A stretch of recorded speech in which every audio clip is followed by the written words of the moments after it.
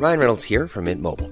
With the price of just about everything going up during inflation, we thought we'd bring our prices down. So to help us, we brought in a reverse auctioneer, which is apparently a thing.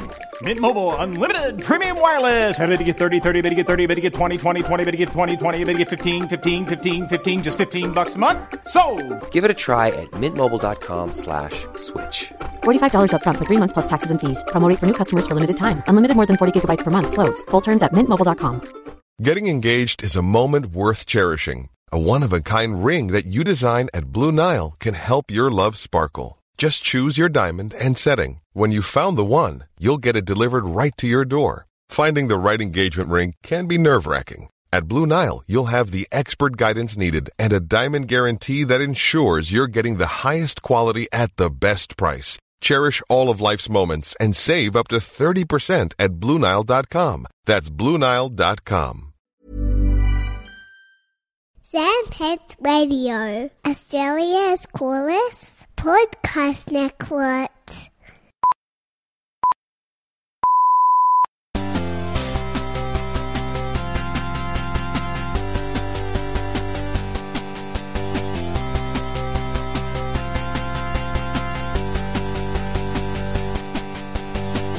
Hello there, and welcome to the final episode of All the Small Games for 2019. Oh, shit. For the last time this year, my name is Andrew Levins. My name is Jonathan Valenzuela. And today, after doing 10 till 6, this week we're going to be doing 5 to 1. You're going to find out our top 5 indie video games for the year of 2019. Looking forward to it. Been looking forward to it for a long time now. Yeah, totally. The year starts, and I think, God, I can't wait to count down my favorite games from this year at the end of this year. Yeah. I don't even want to play them. Can we just... I just want to tell people what they are. I just want to blink, and it's late December, and I'm recording, and I'm talking about a bunch of games that I'm like, I love these. I don't know why. So let's go through our 10 to 6 again. Just a reminder. Just a little reminder. So from 10 to 6, number 10 for me was Sayonara Wild Hearts. 9 was Slay the Spire. 8 was What the Golf. 7 was Gato Roboto. And 6 was Untitled Goose Game. My number 10 was Grindstone. 9 was Children of Morta. 8 was Sayonara Wild Hearts. 7 was Katana Zero. And 6 was Control.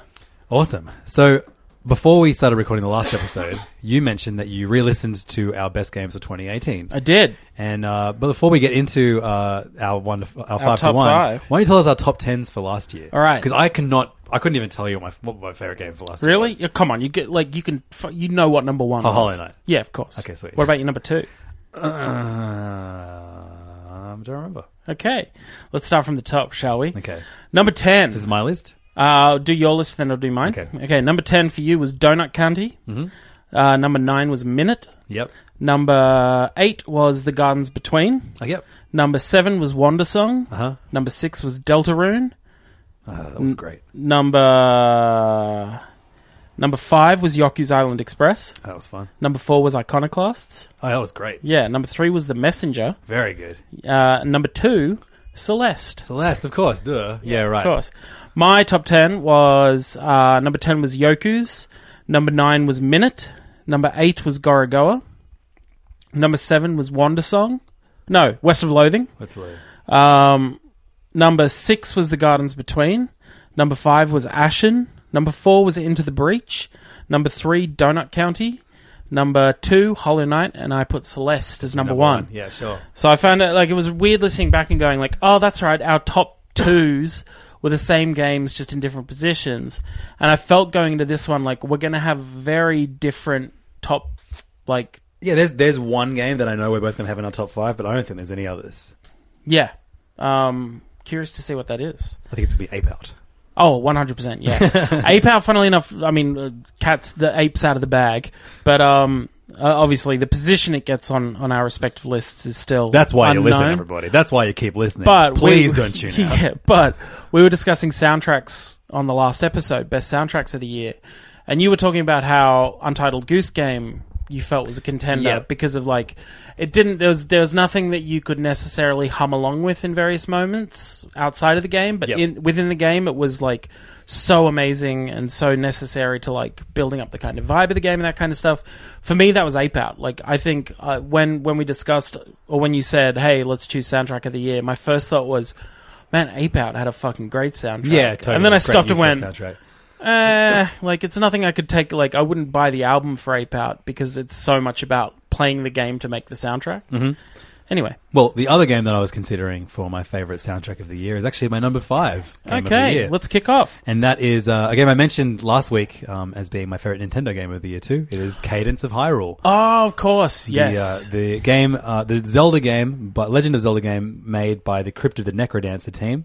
I could not believe that game was going to exist when it was announced. Just the idea, I've been playing Nintendo games my entire life. I know how much hold they have over their characters. They're so unwilling to work with other people, and obviously they had like great success with the amazing Mario plus Rabbids Kingdom Battle game that they made with Ubisoft. Sure, and that in itself was unprecedented. Like, who would have ever thought that they would let Ubisoft, let alone their fucking Rabbids team, do a Mario game? But then I never thought that like a small studio would be able to do a Nintendo game, much less like one of their tentpole franchises. So when at an indie showcase, no less, they announced that the Crypt of the Necrodancer, which is a very difficult rhythm roguelike game, they're going to be making a Zelda game. At first I was like, I guess they're just going to put like a Zelda skin on Crypt of the Necrodancer, a game which I'd tried and sucked at, but no, it's a full Zelda game, and this is the year that gave us, we got a Link's Awakening remake, which I thought was really beautiful and fun to play. But for me, like, more than any other Nintendo game I played, and I played pretty much all of them this year, from Ring Fit Adventure to Yoshi's Crafted World. Cadence of Hyrule was by far my favorite.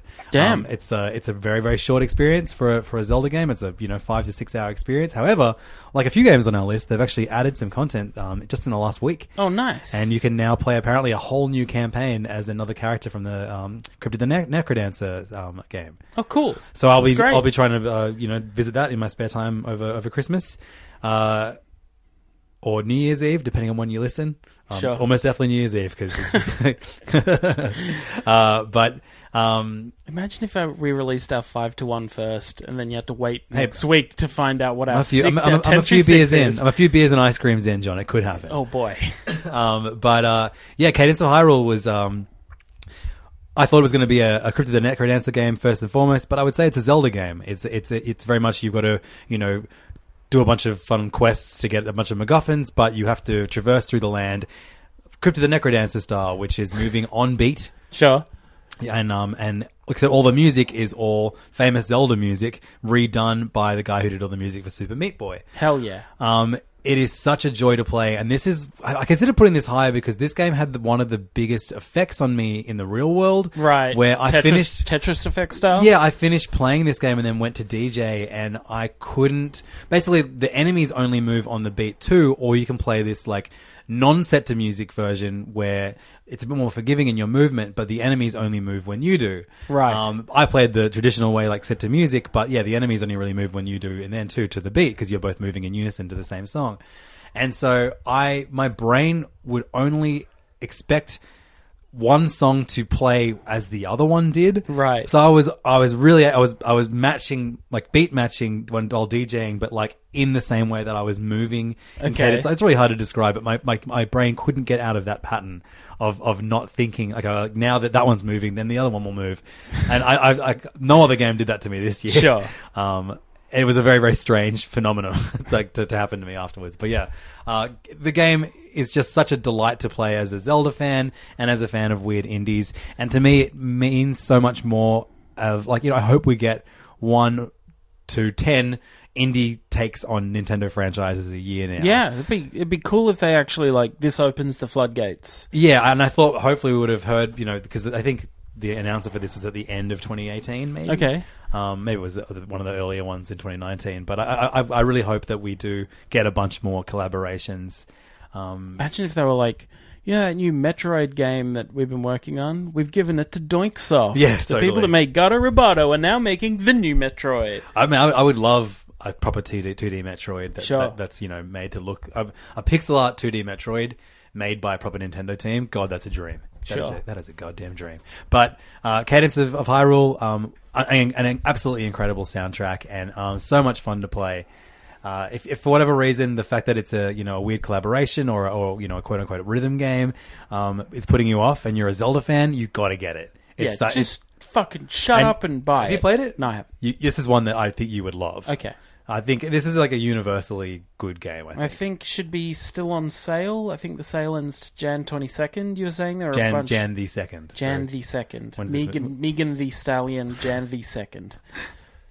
That's the quota of rap references for this episode. Yeah, it's up for a few more days. Cool. So, great.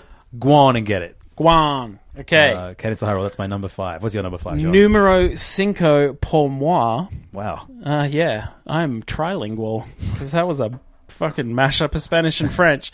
What the Golf?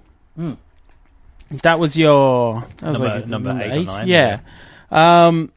Again, we discussed in the last episode that Apple Arcade came out, and this is the first game that we just kind of rushed into and went, "Oh shit, this is amazing." Funnily enough, there was a bug. If you remember, there was a bug in the one level where they just hadn't finished levels. They hadn't finished the level, and it just left like placeholder art in. And both of us were like, that just said something like screenshot this, and I'm like, oh, maybe this is some crazy like phone mechanics part that great screenshot. I think I had like 5 screenshots of this one level as I'm trying to work out what happens. Nope, turns out it was a bug. But they fixed it. Yeah, they did. I love humor. This has so much. It's so imbued with humor all the way out throughout.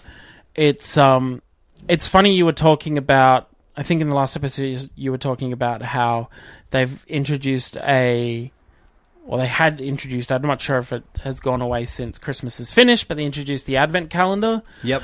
The whole game almost felt like an Advent calendar, and that as you wandered into these various labs and hit the first level, you were like, what's going to happen? Like, I have no idea what I'm going to be facing down. This is a golf game in name only, essentially. Yeah. It's strayed so far from golf. What could I possibly be playing in this one? And you never knew if it was like a space level where gravity was negligible and you could like fire crazy curved shots around planets and stuff. Or is it a portal level where like, you fire portals around with your thing and then... Fucking super hot. Yeah, is it super hot? The super levels are so Is good, it one of those honestly kind of disappointing levels where you had to move the phone around to look? Oh yeah, they sucked. This first person. It was fun like the first time. It was. I appreciate the hustle, but at the same time, I'm like, I want to lie down. I'm on the couch. Yeah. Don't do this. I don't want to get up. It packed so much inventiveness and so much kind of mischievous glee at like games and gaming in general that all the weird game references were such highlights too. I had such a fantastic time with it that I came very close to 100%ing it. There were just like 1 or 2 levels that the hardest setting. I was like, I can't do this. This is too hard. But I also loved in the credits how they said like you play the credits as well, which is great. You kind of you hit a golf ball through, but they were like, we are working on more content. There is more content on the way. And I was like, hell, so exciting. Yes, I just want more of this game. And to the point that you made in the last episode as well, putting a show your friend mode in. Genius, just genius level game design there. Like I too was so excited to go to work and hand this game around to people and be like, play this. And inevitably they'd like play that first level and be like, okay, and then play the second level and be like, oh my god, what the fuck is going on? And start laughing. Oh man, give it to a 5-year-old if you want to see them just like dissolve into just laughter. It's so great. It's such a great feeling watching this game get played. So that was my number 5. Do you want to switch beers? I bought this beer. It's called Yeasty Boys Gunna Matter Earl Grey IPA because I'm like, I like beer, I like tea. Who could ask for anything more? I don't really like it. Turns out you don't. Boldly floral, much like your granny's bedroom, with stone fruit and citrus notes and a long dry finish. I think you'll like it. You like IPAs, worst small right? game of the year? Whereas I gave you a Moritz, which is a definitely my kind of beer. Hell yeah. Extremely boring lager. European, exotic. All right. Oh, that's a good lager. Number 5. My number 4 is Ape Out. Oh, there it is. Yep, there it is. Hold on a minute. Hold on, John. Hold on one fucking second. Hold up. Hold on one fucking second. Have we matched up? Finally, we matched up. Right? Really? We are touching dicks on this one. Ape Out is my number 4 as well. Awesome, cool. So we can just both talk about this at the same time. Yeah. I think Ready? This is, and go. Ape Out. I think this is we've only done 2 Game of the Year lists, but this is the first time we've matched up in terms of placement. Hell yeah. Yeah, got so close with 1 and 2 last year. I have been. I had to go and like Celeste more, like a dickhead. But yeah, Ape Out, another Devolver banger. Yeah. In a year full of them. You play as an ape who escapes a variety of scenarios. But I guess at the beginning you're one of many apes that are trapped in a testing facility. Yes. And basically the first people you come up against are thugs that have like pretty primitive pistols and maybe a shotgun. And then as you progress through these multiple levels, they not only does the terrain become different, but you also are facing enemies with more advanced weapons. Yep. However, you can grab onto them and then use their weapons against your other enemies as well. And also while using them as human shields. There is a level of procedural generation to each level. Like, no level is ever the same, right? No, it's one. That's right. It's all like each time you die, a new level is regenerated or a new level is generated for your next playthrough. So which is great because you never like. It's not about learning a level. It's about learning how to play the game properly. Yeah, and you can. I mean, there are some levels where like I didn't kill anybody. I managed to like stealth it and run past as much people as possible. Mm-hmm. And then there are other levels where I killed absolutely everyone on the screen, and then asked for more to be set on the screen so I could kill them too. Yeah. It was such a fun game to play mechanically. I just didn't. I started it. I didn't put it down until I finished it. Yeah. Right. When I last spoke to you about this game, you had not finished the final level. With the knowledge of this episode in mind, I went in the other day to play again. Here's the thing. Oh no! I got to a run through on the very last level where I was in sight of the exit, like the tunnel to get out of the building. I was there. And I got shot in the fucking back, and I got so angry that I had to put the game down. I have not gone back, but it is still on my list of I want to finish this. Yeah, it's the last level is so fun and creative, but at the same time, like brutally difficult. It's actually there is a. I found that's not as procedurally generated as the other ones. Okay. There is a path you can take that I found a lot. Like, once you stick to a path, you're like you nut out where you need to be when. Nut out. And there are things you can use to help you in that final level. Sure. Which make the run a lot easier.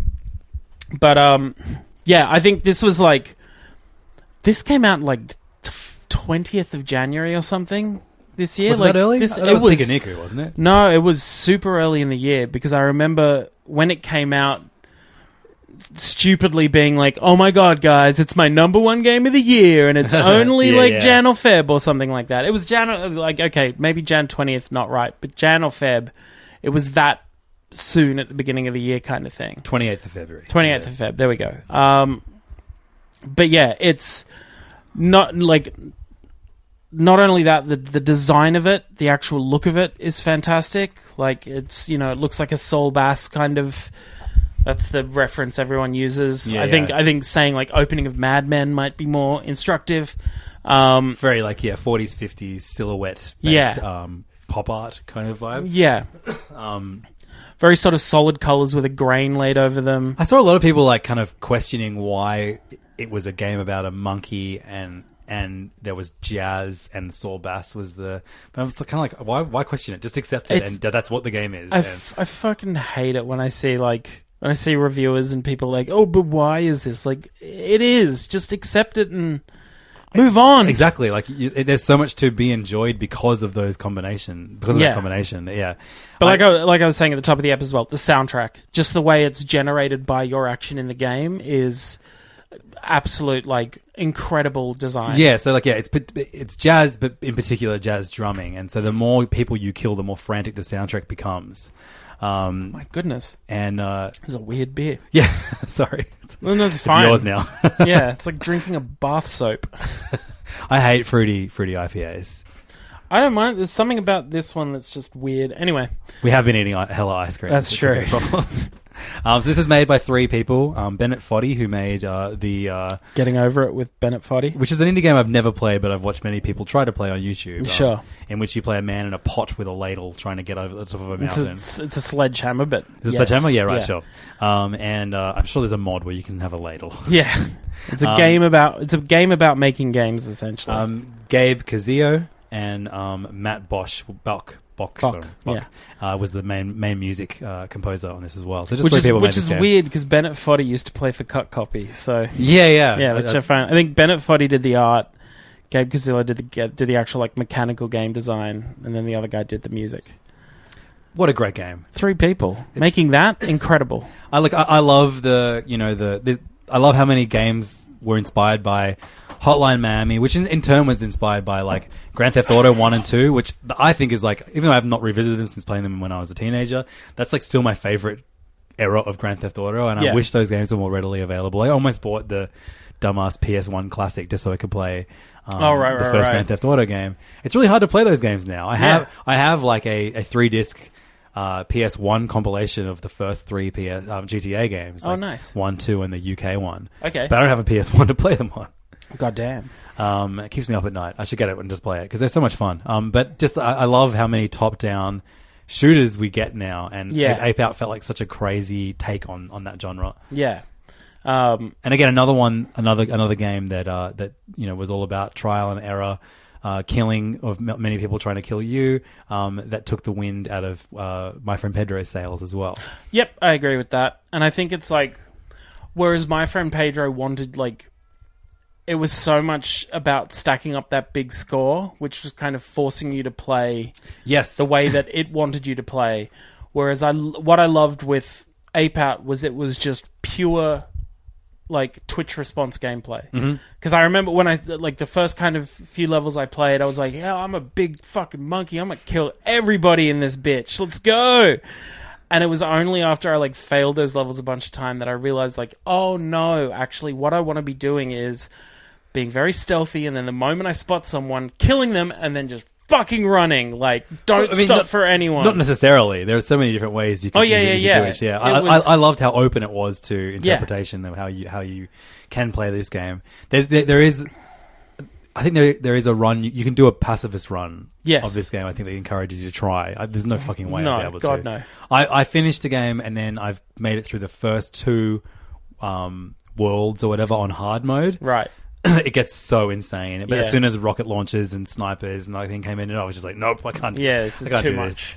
But yeah, you can grab onto doors and use them as shields. You can use other humans as shields. God, what you can fun even game. you can pick up body parts. Yes, and use them as weapons, throw them essentially. It won't kill the person, just throw them off long enough for you to get there and take them out. Smash them up. Yeah, great game, fantastic game, and a must play. Oh, and again, it's in the same way that I think about Gato Roboto, ironically also a Devolver Digital published game this year. It's the embodiment of what I like about indie games. Ape Out. It's a bunch of weird ideas thrown together, and it being like just like it doesn't overstay its welcome at all. Yeah, it has immense replayability, and it's a really fun one to show somebody else. Yeah, I think it's rewarding for spectators as much as for the person playing. Although the spectators will definitely be like, "You just died. Give me the control." Yeah, I mean, this is a game that I can imagine you and me playing when in our formative friendship years when you and I used to stay up all night playing GTA 3 and Vice City and stuff like that, where we would play until the other person died or like do a mission and just passing the controller. I can imagine you and me getting a massive kick out of this game back in the day. Yeah, definitely. And that's why we do this shit, man. Hell yeah, man. This is the reason for the season. So that's our number 4. Let's go to number 3. Do you want to take this one, John? Oh, well. It's Untitled Goose Game. There it is. Yeah, finally it showed up. The honkening has occurred. I mean, that was what, your number 8 on your list? Oh, no, number 6. Number 6. Okay, so now that we've proven with data that I have better taste in games... No, I'm kidding.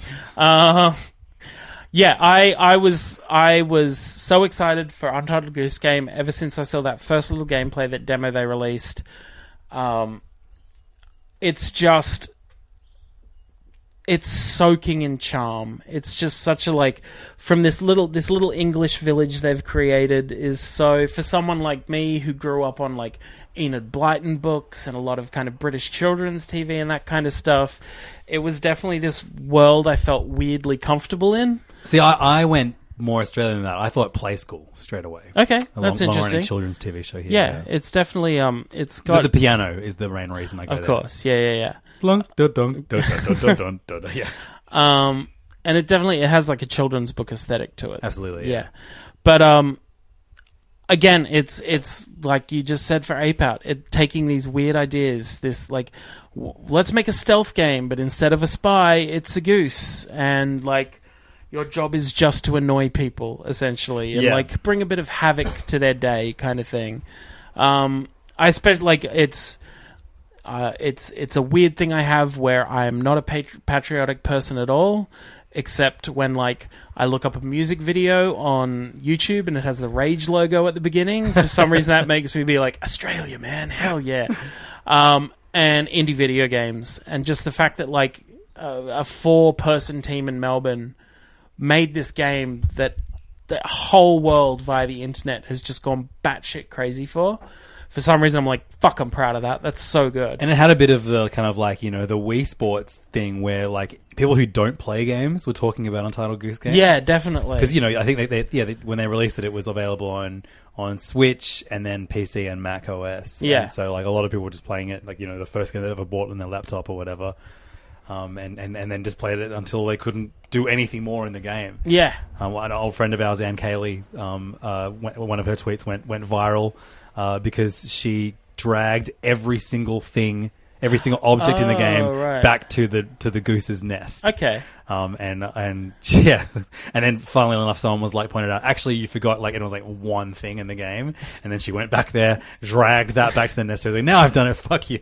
But it was really fun. Like a lot of people that I don't associate with video games, talked about this game. I think maybe because of the memeability of it. You Definitely. had Pedestrian and Junkie, and I guess other pop culture kind of gossipy websites around the world talking about this game and its influence on. And it broke beyond culture. Being a video game and became like, there were discussions about like, is the goose a leftist or on the right side of the political spectrum? And you had like lots of Brexit protest signs featured the Untitled Goose himself. Yeah, I loved it. Yeah, it was great. I think one of the developers was like, prior to the game, the goose chased Margaret Thatcher out of Britain and like installed John Major. They've been hilariously political, especially recently. Just before the recent UK election, they were like, "We don't tweet much, but please don't fucking vote Tory." Yeah, yeah. And anyway, the British election was the worst game of 2019 by far.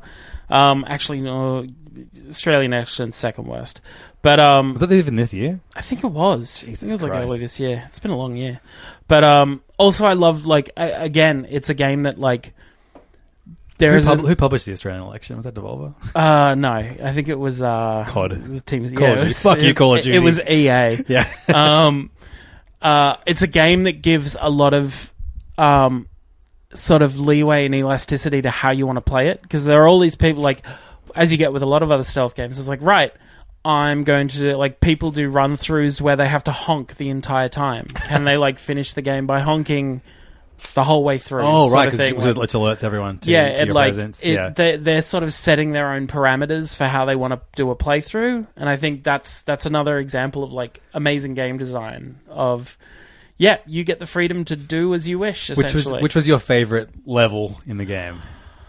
I really liked the two neighbours side by side. I thought that was fun, like... Yeah, me too. Bopping back and forth across the fence, and especially working out... And, like, in my narrative, they hate each other. Oh, of course. They are, like... She's some weird hippie, and he's, like, a very regimented, probably military person, and of course they fucking hate one another. But... not as much as they hate that damn goose, though. Oh, boy. I united them. My biggest disappointment was that you couldn't interact with the miniature world more. I wish there was more things you could do in that. It was a bit like... It did feel like a bit of a hurried coda. Like, oh, I'm in this miniature world. Oh, I can just go get the bell and then I got to get out. Yeah. Like, that was right. It will... yeah. I will admit, when I finished the game... When I finished the base game, I did go like... oh, that's it. I was expecting more kind of thing, but then I realized like no, it's the perfect length. Yeah, I know, but look, I think this is me really trying to find things to criticize. Sure.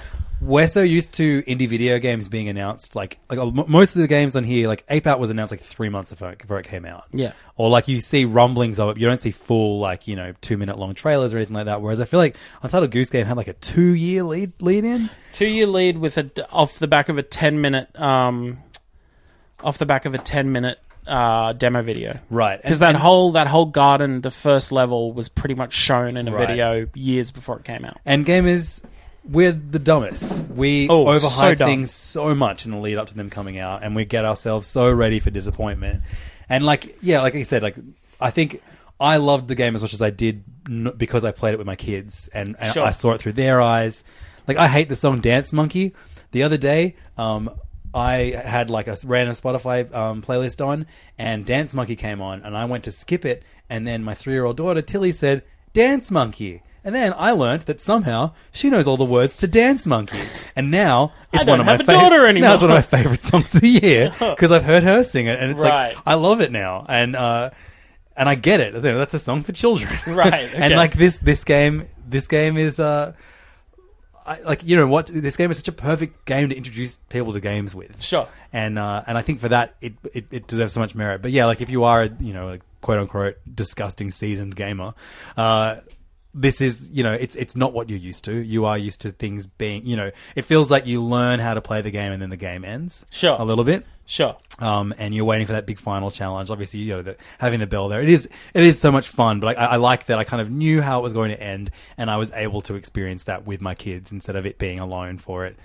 Well, even like my whole thing about like, oh, it's over. Like, I do like the fact that almost immediately it was like, there's a heap more to-do list for you to do. Because I went and looked and went like, oh, cool, these are challenges that, like, cross between areas, and I, like, some of them are cryptic, and I need to work it out, and so I just went, cool, roll my sleeves up, head right back into town, and let's keep going. Yeah, that's awesome. Whereas Archie was like, what? We have to do more things. Yeah. Arch. Yeah, it was great. What a great game. Although it does remind me a little bit of Gardens Between, another really great game that ended, I think, a little bit abruptly last year. Yep, that's fair. And again, developed and in Melbourne.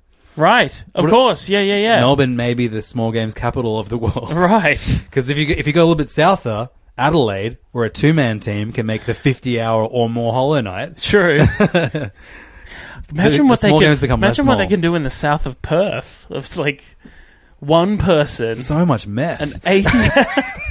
Well, you need that much meth to make a good indie game.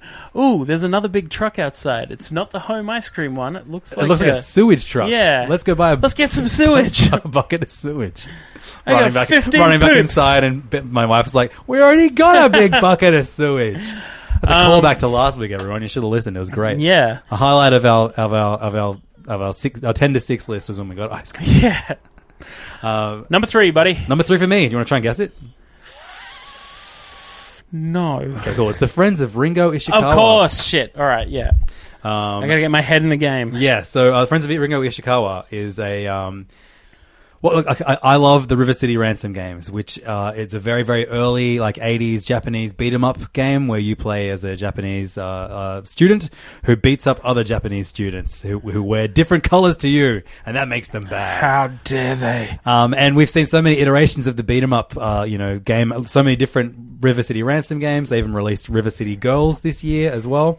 But River City, Friends of Ringo Ishikawa has you play as a would-be successful student. Were you not swayed by the excitement of beating up students who wear different colors to your own uniform? Addicted to the beat-up. And so this is a game where you can play it like River City Rampage and just spend your nights beating up other students and getting money and then buying food to give yourself energy to go beat up more students. But this is also a game with a day-night cycle, and you have to sleep at the end of each night. And suddenly it becomes a scheduling game where you actually are encouraged to focus on your studies. And it's like a life sim where you have to borrow books from the library and have to sit down and in real time read them. And then you also have to find people who will teach you new moves and basically further your friendships with certain people in the game.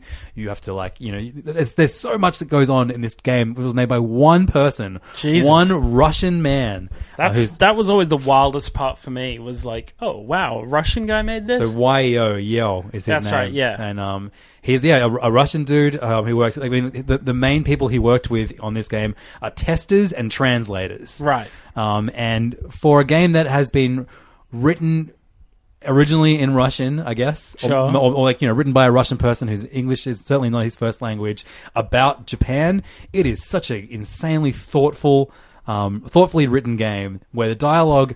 I skip a lot of dialogue, especially if it's cutscenes with talking audio. My brain turns off straight away. Sure. But if it's there's something about pixel art games with dialogue where I'm going to read all of this, and this game was just so rewarding from a narrative point of view. This is way more your bag than it is mine.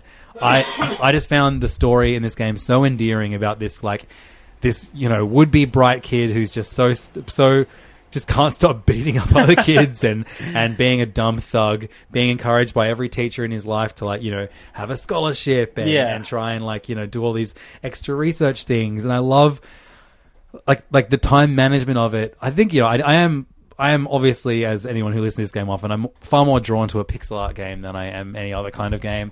And this is a pixel art game where you could do almost anything. Yeah. And there are so many weird things that you can completely miss in a playthrough of this game. Or you could play this game for 10 hours and not work out what you're meant to do. Yeah, I definitely did that.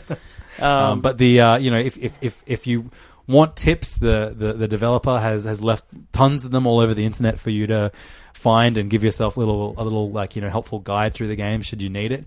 But I would totally recommend this. I'm pretty sure it's on sale at the moment too.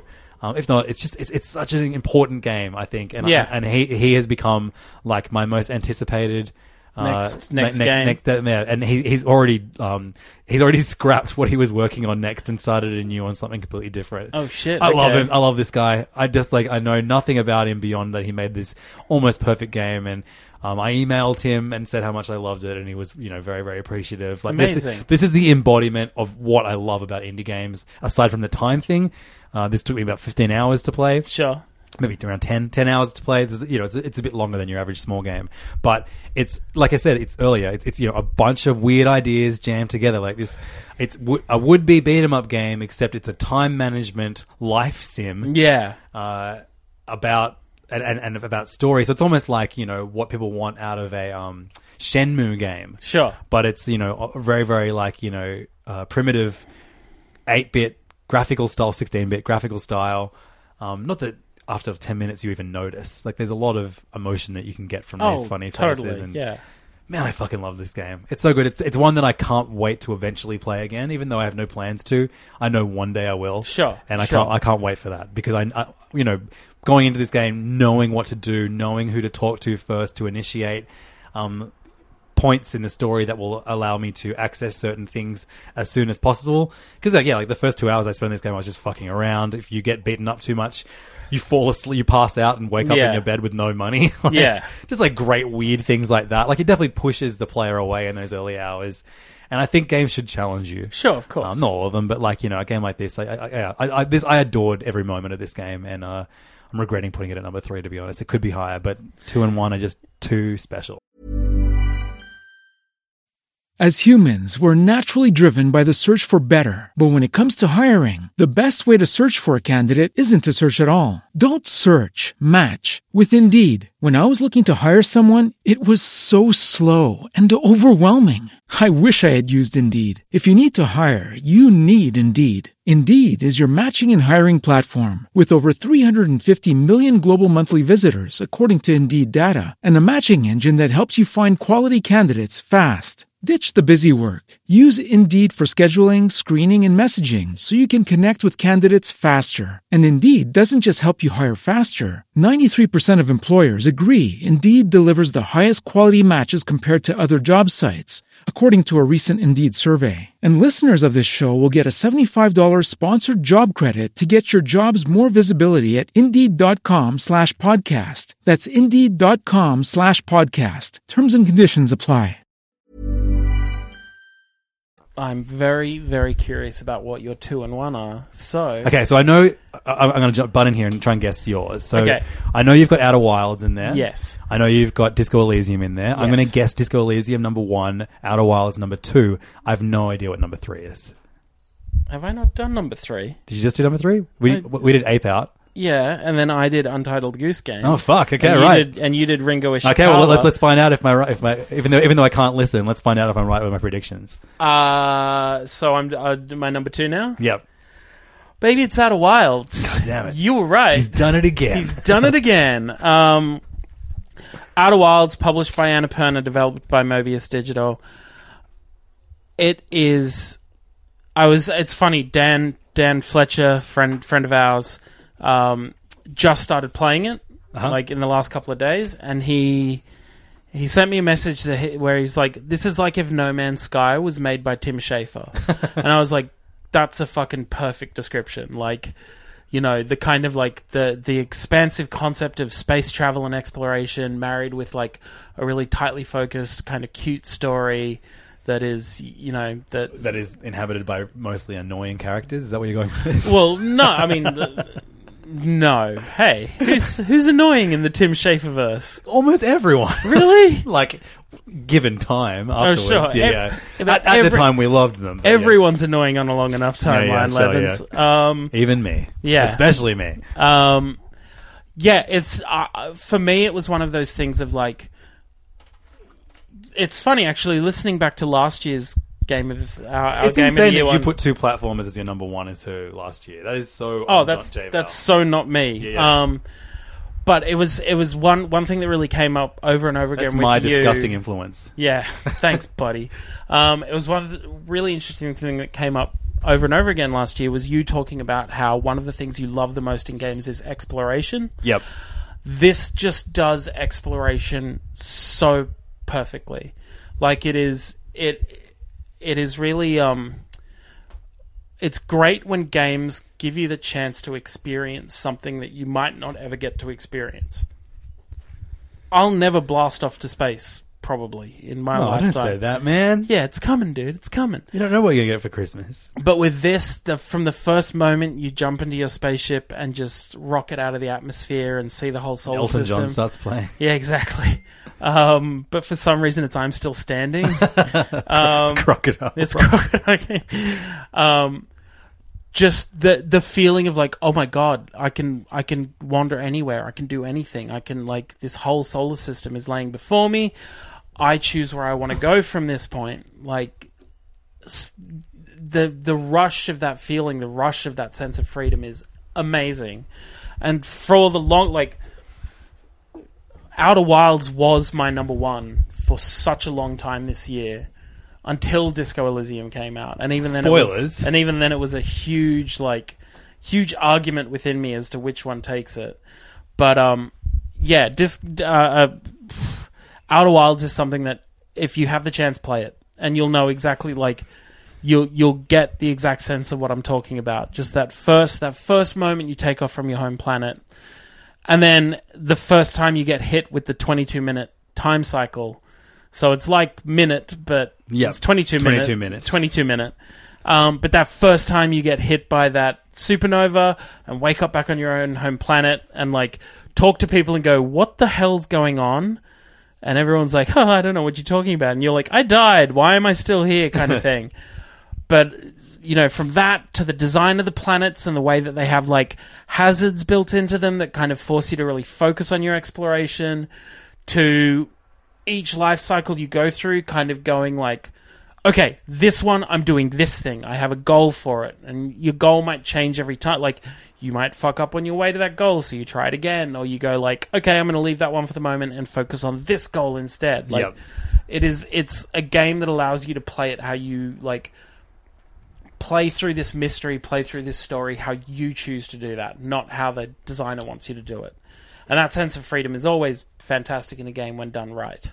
I love Outer Wilds. I have yet to finish it. I hope to sit down, because it's on my Xbox, I hope to sit down at some point during this holiday period, what little there is left on the 30th of December, Which is definitely when we're recording. Oh, totally. We're recording on the 2nd of Jan. How does that work? But yeah, it's something I hope to sit down and actually... I think I'm pretty close to the end. I just need to do a couple more things. But yeah, it's incredible. How many hours in would you say you were? Oh, maybe about 10, yeah, 12. Right, okay, cool. Yeah. It's a medium game. But just every time you land on a new world and figure out what's going on in that world, finding little objects at the edge of the solar system... There's so many things about this game that just each time you do it just gives you a little hit of endorphins. Like, oh, that's fucking incredible. Unreal. Yeah, love it. Yeah, it's a game that I definitely... Like, it came out the same week as Death Stranding on PS4. And you made the wrong choice. No, yeah. No. Angus will kill you, dude. He will actually hunt you down and kill you. That's fine.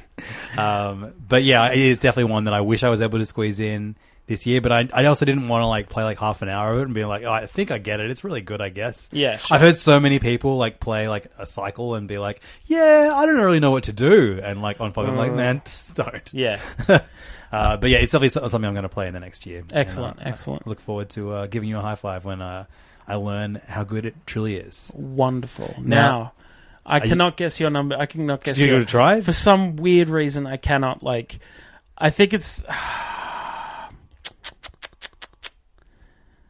I almost need the Tumblr in front of me to go through like all the games we've played this year. Yeah, it's tough to kind of recall. Well, number 2 is a game that's already featured on your top 10. Interesting. Okay, Katana Zero. Right. Sure. Katana Zero, my favorite Devolver Digital game of the year in a year that was filled with many good ones. Yes. And you mentioned earlier, you're playing as an ex-samurai, ex-soldier who just wants a quiet life but also wants no one to be near him and has to make periodic visits with a psychiatrist just so he can get drugs that will keep his mind at ease because he has this experimental drug within him that allows him to slow down and alter time.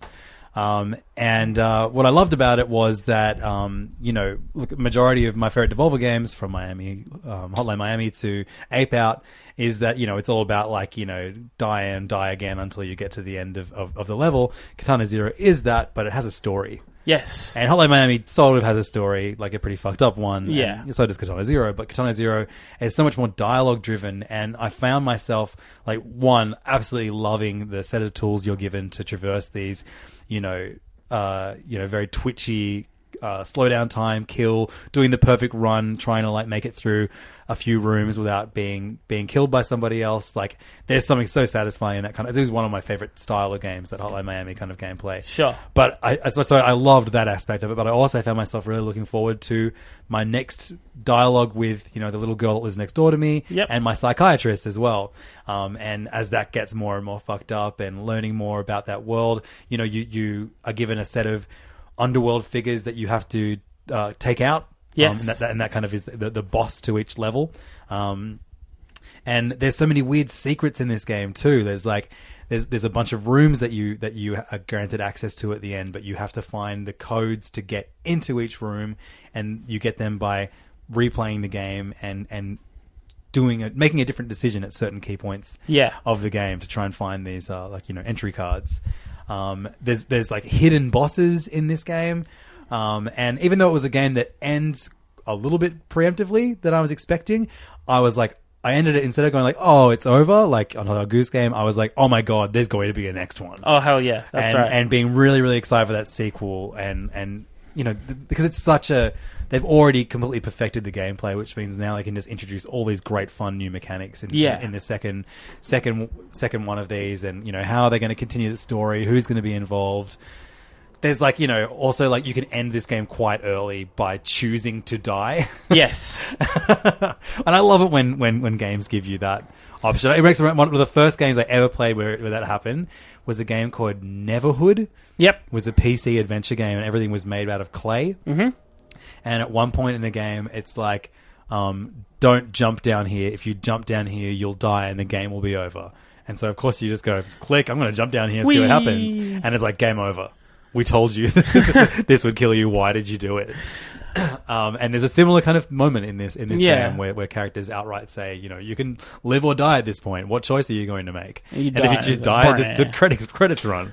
There's also one thing I love is in dialogues with people, you can choose to interrupt them. Yes, which is is such an amazing which feature. Is weird. Like, there were definitely times where I'm like, I'm going to hear this person out, but I think a lot of the time with the psychiatrist who quickly proves themselves to be a piece of shit, I'd be like, shut up! Yeah, don't tell me. But then, like, you know, you get less dialogue options with that character if you cut them off. Yeah, of course. And they get angrier with you, and they cut the conversation with you. Like, it is a very interesting combination of like really good, pretty tight platforming and combat mechanics, with really interesting kind of narrative choice-based story stuff. What's funny is that until the collection came out on Switch this year for a very short time in Australia, before getting banned, I'd never played Hotline Miami. So I'd played so many games that were influenced by it.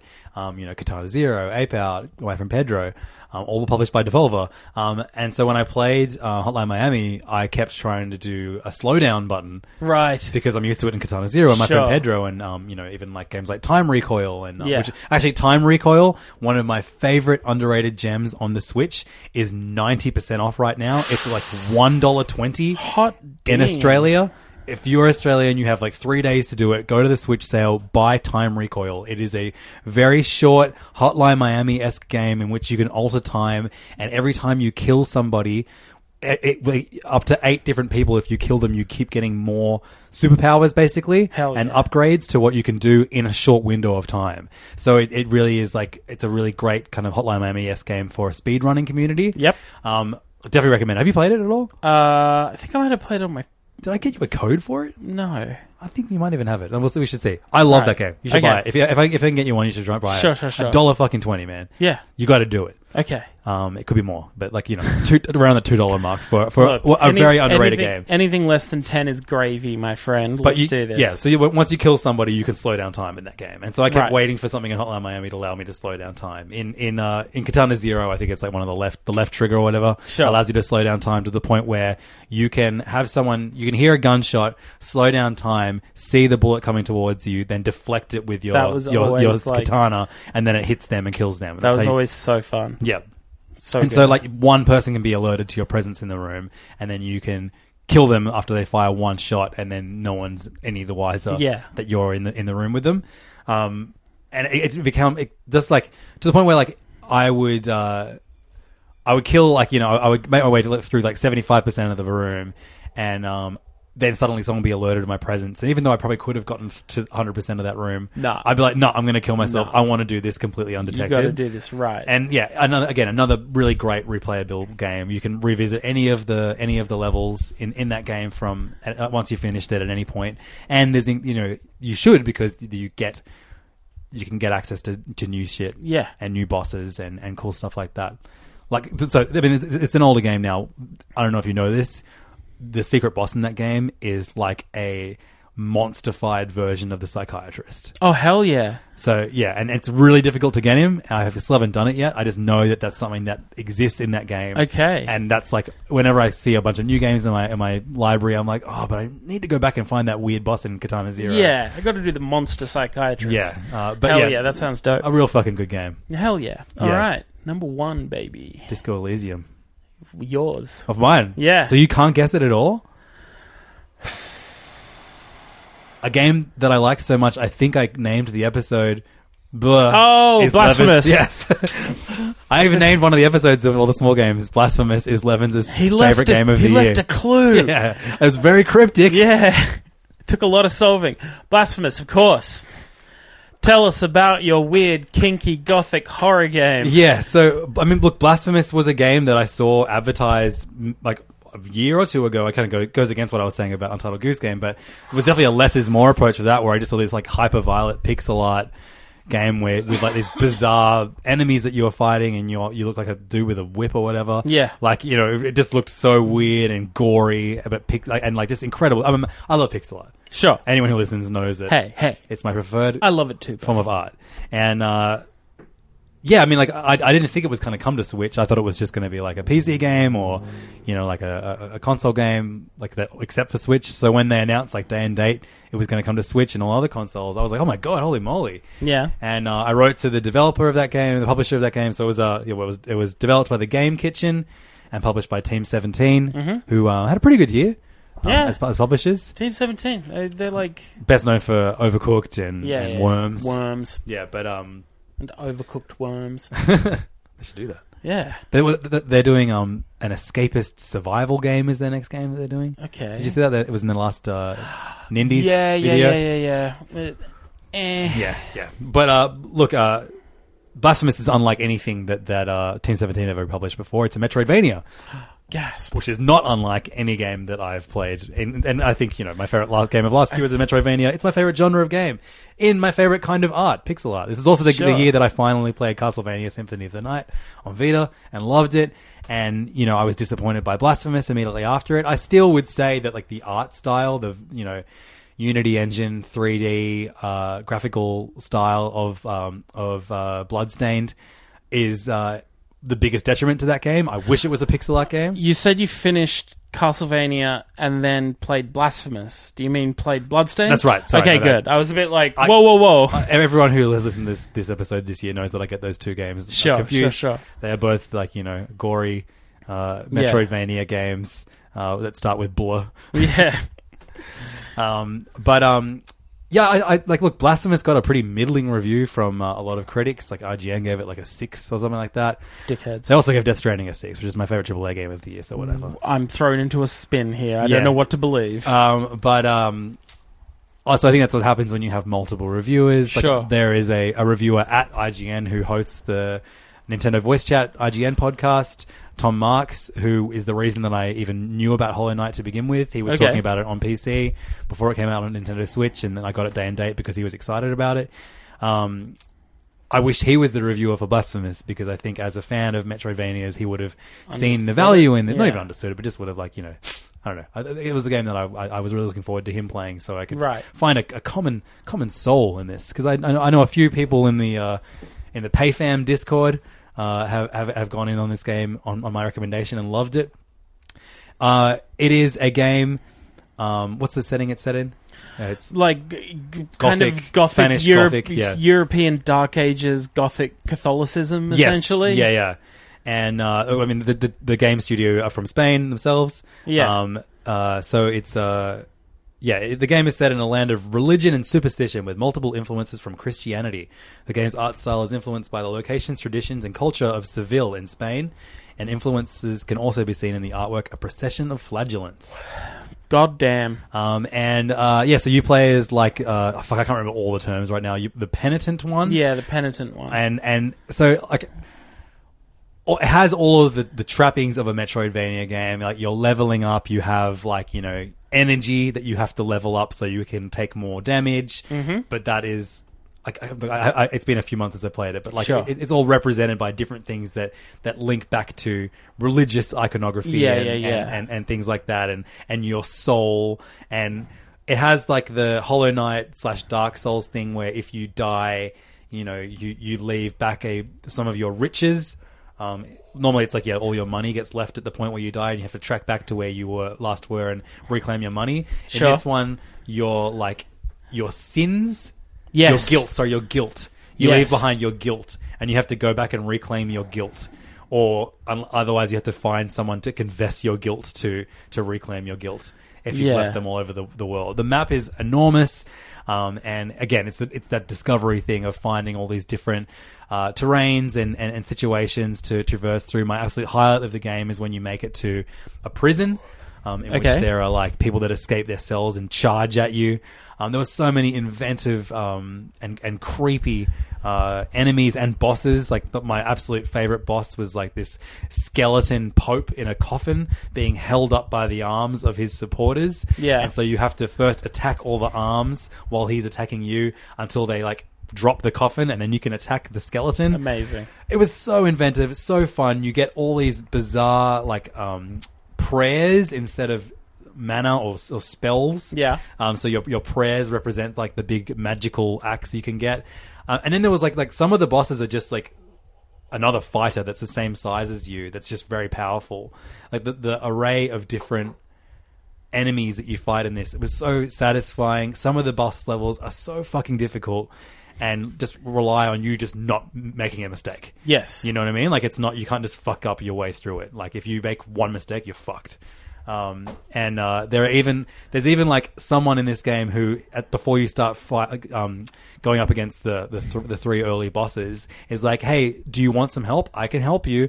And that you can either say yes or no. And if you say yes 3 times, you then have to fight that person's sibling who's like, my sister gave her life to support you. Oh, wow. And like he is by far the hardest boss you've faced. Oh, for up until fuck's that sake. point. It's like, it's so clever though. Yeah. And it's a game that, again, like all these games that I've put in my top 5, they're games with like immense replayability. Like even this was a game that I played for 30 something hours, so I'm going to need to like, be pretty far away from it to replay it, but I really want to know what happens when you refuse the help of this person and she still lives. Do you have to fight her? Yeah, exactly. Like who do you fight? Like, or do you just is that just not a difficult boss that you have to get through? Yeah. Man, I loved the hell out of this game, and I was mostly encouraged to make it my number 1 because I have not seen it on anyone else's top 10 lists this year. And Siri doesn't understand, but it was just play it, Siri. But look, I urge anyone who likes Metroidvanias to give this one a shot. Yeah, it is a beautiful looking and weird and cool game. I know some of the criticism comes from like the somewhat slow, sluggish kind of combat, but like I don't know, like the penitent one is like he's just a mere mortal with a weapon, and like I kind of liked that it was. And there's a difference between sluggish combat and paced combat. Like it's beautifully responsive, but it's like you don't just run up and be like as quickly as possible. It's the dance of like parry, learn the opposition what they're going to do, then attack when you like. Because when I started playing it, I did my usual like I just run in and spam the attack button and I'll be fine. Like no, I was not fine. No, you have to parry. I learnt to like there's shielded enemies. I need to wait for them to kind of attack me so I can parry and open them up and then take them down, all that kind of stuff. And it just has all the things that I just find so addictive. Like, it's that knowing that if you just go forward a little bit more, you're going to have access to a new area and then find a new warp point, and then you're going to get a new level up that's going to allow you to go back and revisit all these things. Who knows what you're going to find there. And it also has that great thing, that really satisfying thing where you keep getting more powerful and also better at the game. So like enemies that were just wasting you earlier in the game, you can then just go back to like, they end up becoming like just an obstacle on the way that you can just cut down in 2 swipes. Not even in the service of the game. You're just going back to be like beat on these guys. Like it's like when you come back to your childhood bully and you're all swole and you're like, what now? Let's do this. It's like that. So I got the bad ending of this game. To get the good ending, you have to do a lot more stuff. Basically, you have to destroy not quite a save point, but something similar to a save point. Okay. That allows you to get your guilt back. Once you've destroyed all these things, you can then go get the good ending. So that is something that I one day hope to do. I can't imagine what the bad ending is. I mean, like, you win. It just is like kind of a bummer, right? Yeah, you play games like Catholicism. Yeah, but I loved it. It's quite daring to do a religious 100% game that. Like, I didn't see any controversy about this. People didn't, I guess it wasn't. Maybe it's a good thing that it wasn't anyone's top 10 list because no one seemed to be up in arms about its portrayal of early Catholicism and Christianity. But I mean, also it's extremely heightened. But yeah, also there's so much fucked up shit in religious history. It's so ripe for games. Yeah, and metal band album covers. Yeah, totally. Too. Like I would love an even more referential, like instead of being based around the people who follow Catholicism, like I would love a Castlevania in which you play as someone in the Old Testament, or like a really biblical feeling Metroidvania game would be so much fun. Like, I've grown up being forced to listen to those stories, so they're drummed into my. Might as well get something. I might as well get to kill the characters. Yeah, in them, exactly. am I right? Yeah. You have not unlocked the ability to part the Red Sea yet. Please crush. Cool. Blasphemous, number 1. That's my number 1 game of the year. I like any of those top 3 games. Or even top 5. Cadence of Hyrule, Ape Out, Ringo Ishikawa, Katana Zero, and Blasphemous. When I said in the last episode that I hadn't decided in the order, that was because I love those 5 games so much that they are all interchangeable to me. They could all be in that top 3 and in that number 1 spot. Number 1. They're excellent games. Right. And obviously... Everyone, Archie's back. Archie's back. Have you changed your mind? Have you got a different? What do you think about Blasphemous? Where would you put Blasphemous on your 100 Catholic best? enough. Hey, this is a good Catholic school educated boy. Okay. Oh, I know. He's not ready for Blasphemous. Archie, John's going to tell us his number one game of the year. Are you ready? You ready for this? Getting a big smile from the boy. My number one game of the year is, as Levin's proudly guessed minutes ago, Disco Elysium. Yeah. I think I'm like a lot of people this year, where Disco Elysium just came out of left field and proved to be one of the most... Archie, if you go back to the kitchen, I'll give you a treat when we finish recording. Okay. My number one parenting. My number one game of the year is Child Bribery. Look, it's Disco Elysium came out of nowhere, and honestly, on paper, shouldn't work. Like, it's an old school isometric RPG, very heavily based in like old school pen and paper dice RPGs, but there's no combat. All the kind of stats you can build up are like parts of your mental faculty, essentially, like empathy, or like, another example is like Shivers, which is kind of like a sense of what's happening on the street. Yeah, right. Like that kind of stuff. Esprit de corps, about police procedure and that kind of stuff. On paper, all of this stuff, if you just read it, you'd be like, this is nuts. What the fuck is this game about? Playing this game, I've seen Disco Elysium, because obviously it being 2019, there's a lot of lists coming out about best games of the decade. I've seen Disco Elysium popping up on those lists, and I'm 100% behind it. It's blown away. How to put this? It's both very similar to and unlike anything I've ever played before. It makes sense that it would be in that best games of the decade, because I think one of the biggest, most prominent game genres of the last decade is the Western RPG. Yes, this is fair. It was such a a Japanese genre of game for so long until you're obviously you have the big fantasy style RPGs and your Morrowind or whatever the fuck that shit and your Fallouts, the Bethesda style of game. But sure, this feels like almost like pen and paper dice roll style RPG. Like it's almost like the next evolution of RPGs for video games. I'm getting ahead of myself here. But like if you haven't played this game, the story is you are a detective who has been sent to a town to investigate a murder. The thing is, you've already been in town for 7 days. You've spent that 7 days wasted off your face on drugs and alcohol. So when the game starts, you can't actually remember who you are or why you have come to this town. So it's up to you to sort of like wander around and talk to people, and as sort of subtly or as unsubtly as you want, go, hey, I can't remember who I am. Do you know who I am? Why am I here? Sort of thing. And what this allows you to do is kind of, as you go through your dialogue choices, you make your own character. You can choose if you want to be this, like, I sort of chose this path of penitence, I guess, where I'm like, look, I'm really sorry. I'm not going to get wasted anymore. It was dumb of me to do that. Fuck it. You can double down. Really? You can, like, take drugs in people's faces. You can, like, be a total dirtbag, be a complete piece of shit. If you want to, there's options in the dialogue to do that. You can go completely insane, essentially. You have a partner. You can, I think, refuse the help of your partner. You can be like, why are you following me? Fuck off. I work alone. I'm the coolest cop in this place, kind of thing. Obviously, the story it's telling it's a very heavily text kind of based game. All the dialogue sort of happens in text format, but it does have some incredible voice acting, including people from like Chapo Trap House or Pod Save America or some weird connection like that. Like one of the political podcasts do voice work. The soundtrack is by a English indie group, British Sea Power, which, again, if you're into music, that might be something that jazzes you up. But it blew me. The writing in this game blew me away. It is at turns hilarious. It is at turns heartbreaking. It's poetic. Like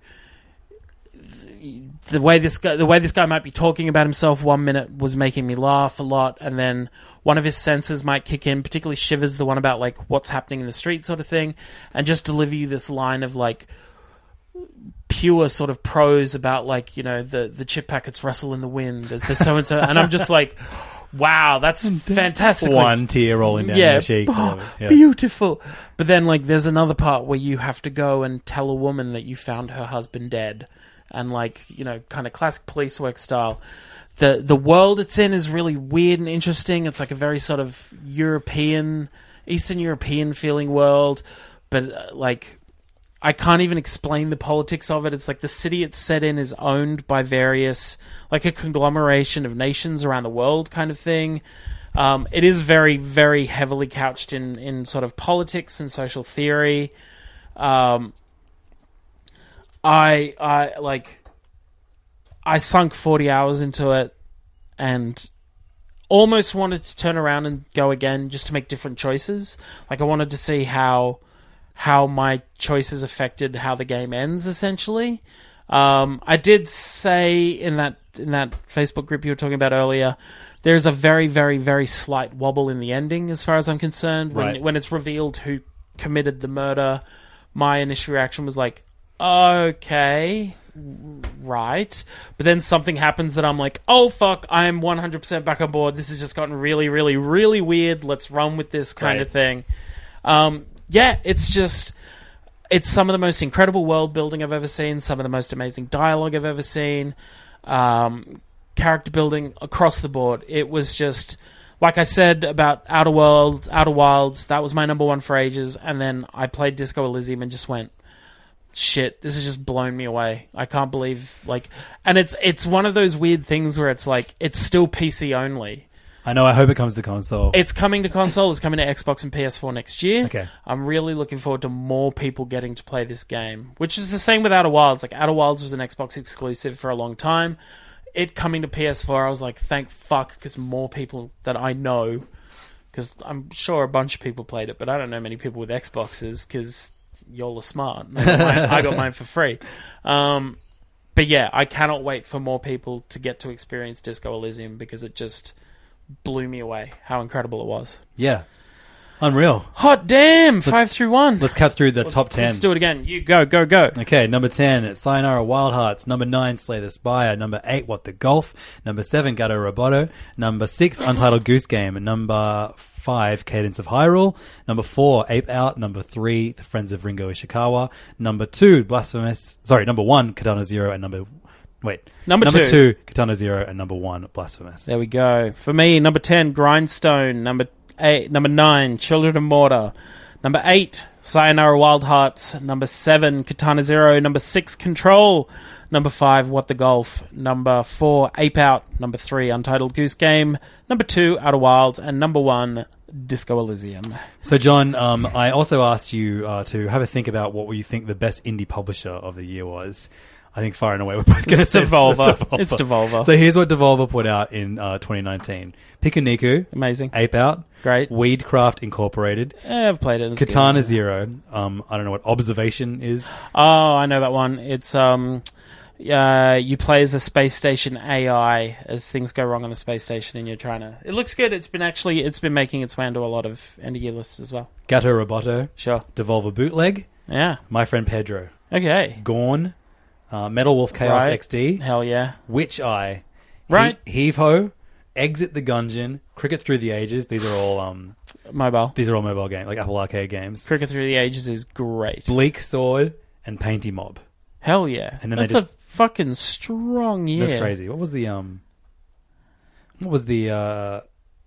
first person game that I just gave you with Code 2 on Switch? You haven't sent it to me, but it's the Talos Principle. They put out a Switch version of that too. Yeah. Thank you for the reminder. I'll send that to you. Yeah. And then we know for next year they've got Weird West, which was just in that last Nindies. Yeah, I'm into it. Yeah, me too. It's by the guys who made something that a lot bigger than that game looks. Sure. Fall Guys, which is like a party game. Okay, yeah. Carrion, which at this point is an Xbox exclusive, which is really upsetting for me. Hey, not so dumb now, huh? And something called Eta.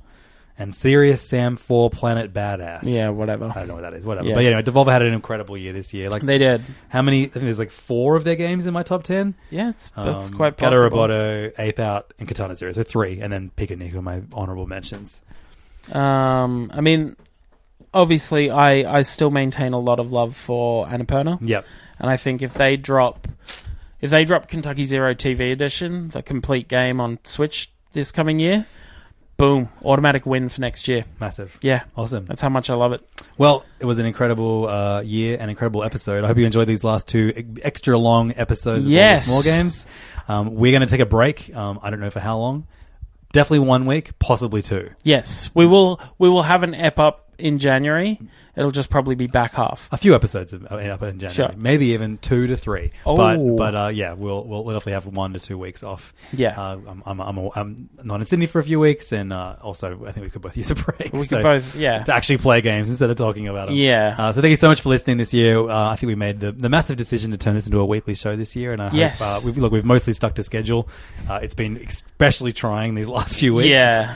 Next year, I am taking a lot less work in December, I can tell you that much. Excellent. But so I can actually play games and relax a bit more and actually see my family. And also not be like, oh my God, now I've got to edit a half-hour podcast. Right.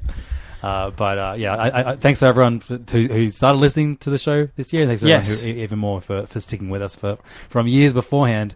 I love doing this show. I love hanging out with John. Hell yeah. And talking about our favorite thing in the world, which is indie video games. Woohoo! Hope you have a great New Year's Eve. If you want to contact us, you can hit us up on Facebook, facebook.com/allthesmallgames, or Twitter, allthesmallgame, or at allthesmallgame, or you can send us an email, allthesmallgames@gmail.com. You can hit us up individually. Levins is Levdog, LEVDAWG, and I am at 16 Tacos across both Insta and Twitter. We love hearing from you. I mean, look, we know that Give us your top 10. There's a lot of people listening to this podcast, and I reckon we only ever hear and interact with, 20 of them. Yeah. It would be great. Look, I'm not saying tell us how much you love us, but if you are a fan of this show, let us know. We'd love to hear from you. If you're out there lurking, come in from the cold. Don't be a lurker. Be a merker. Come and kill us. Yes. Yeah. Don't be lurking. Wear a merkin. Oh. Send us a pic. We need an off and on one, though. Thank you so much for listening, and we'll see you in 2020. Hell yeah. Bye.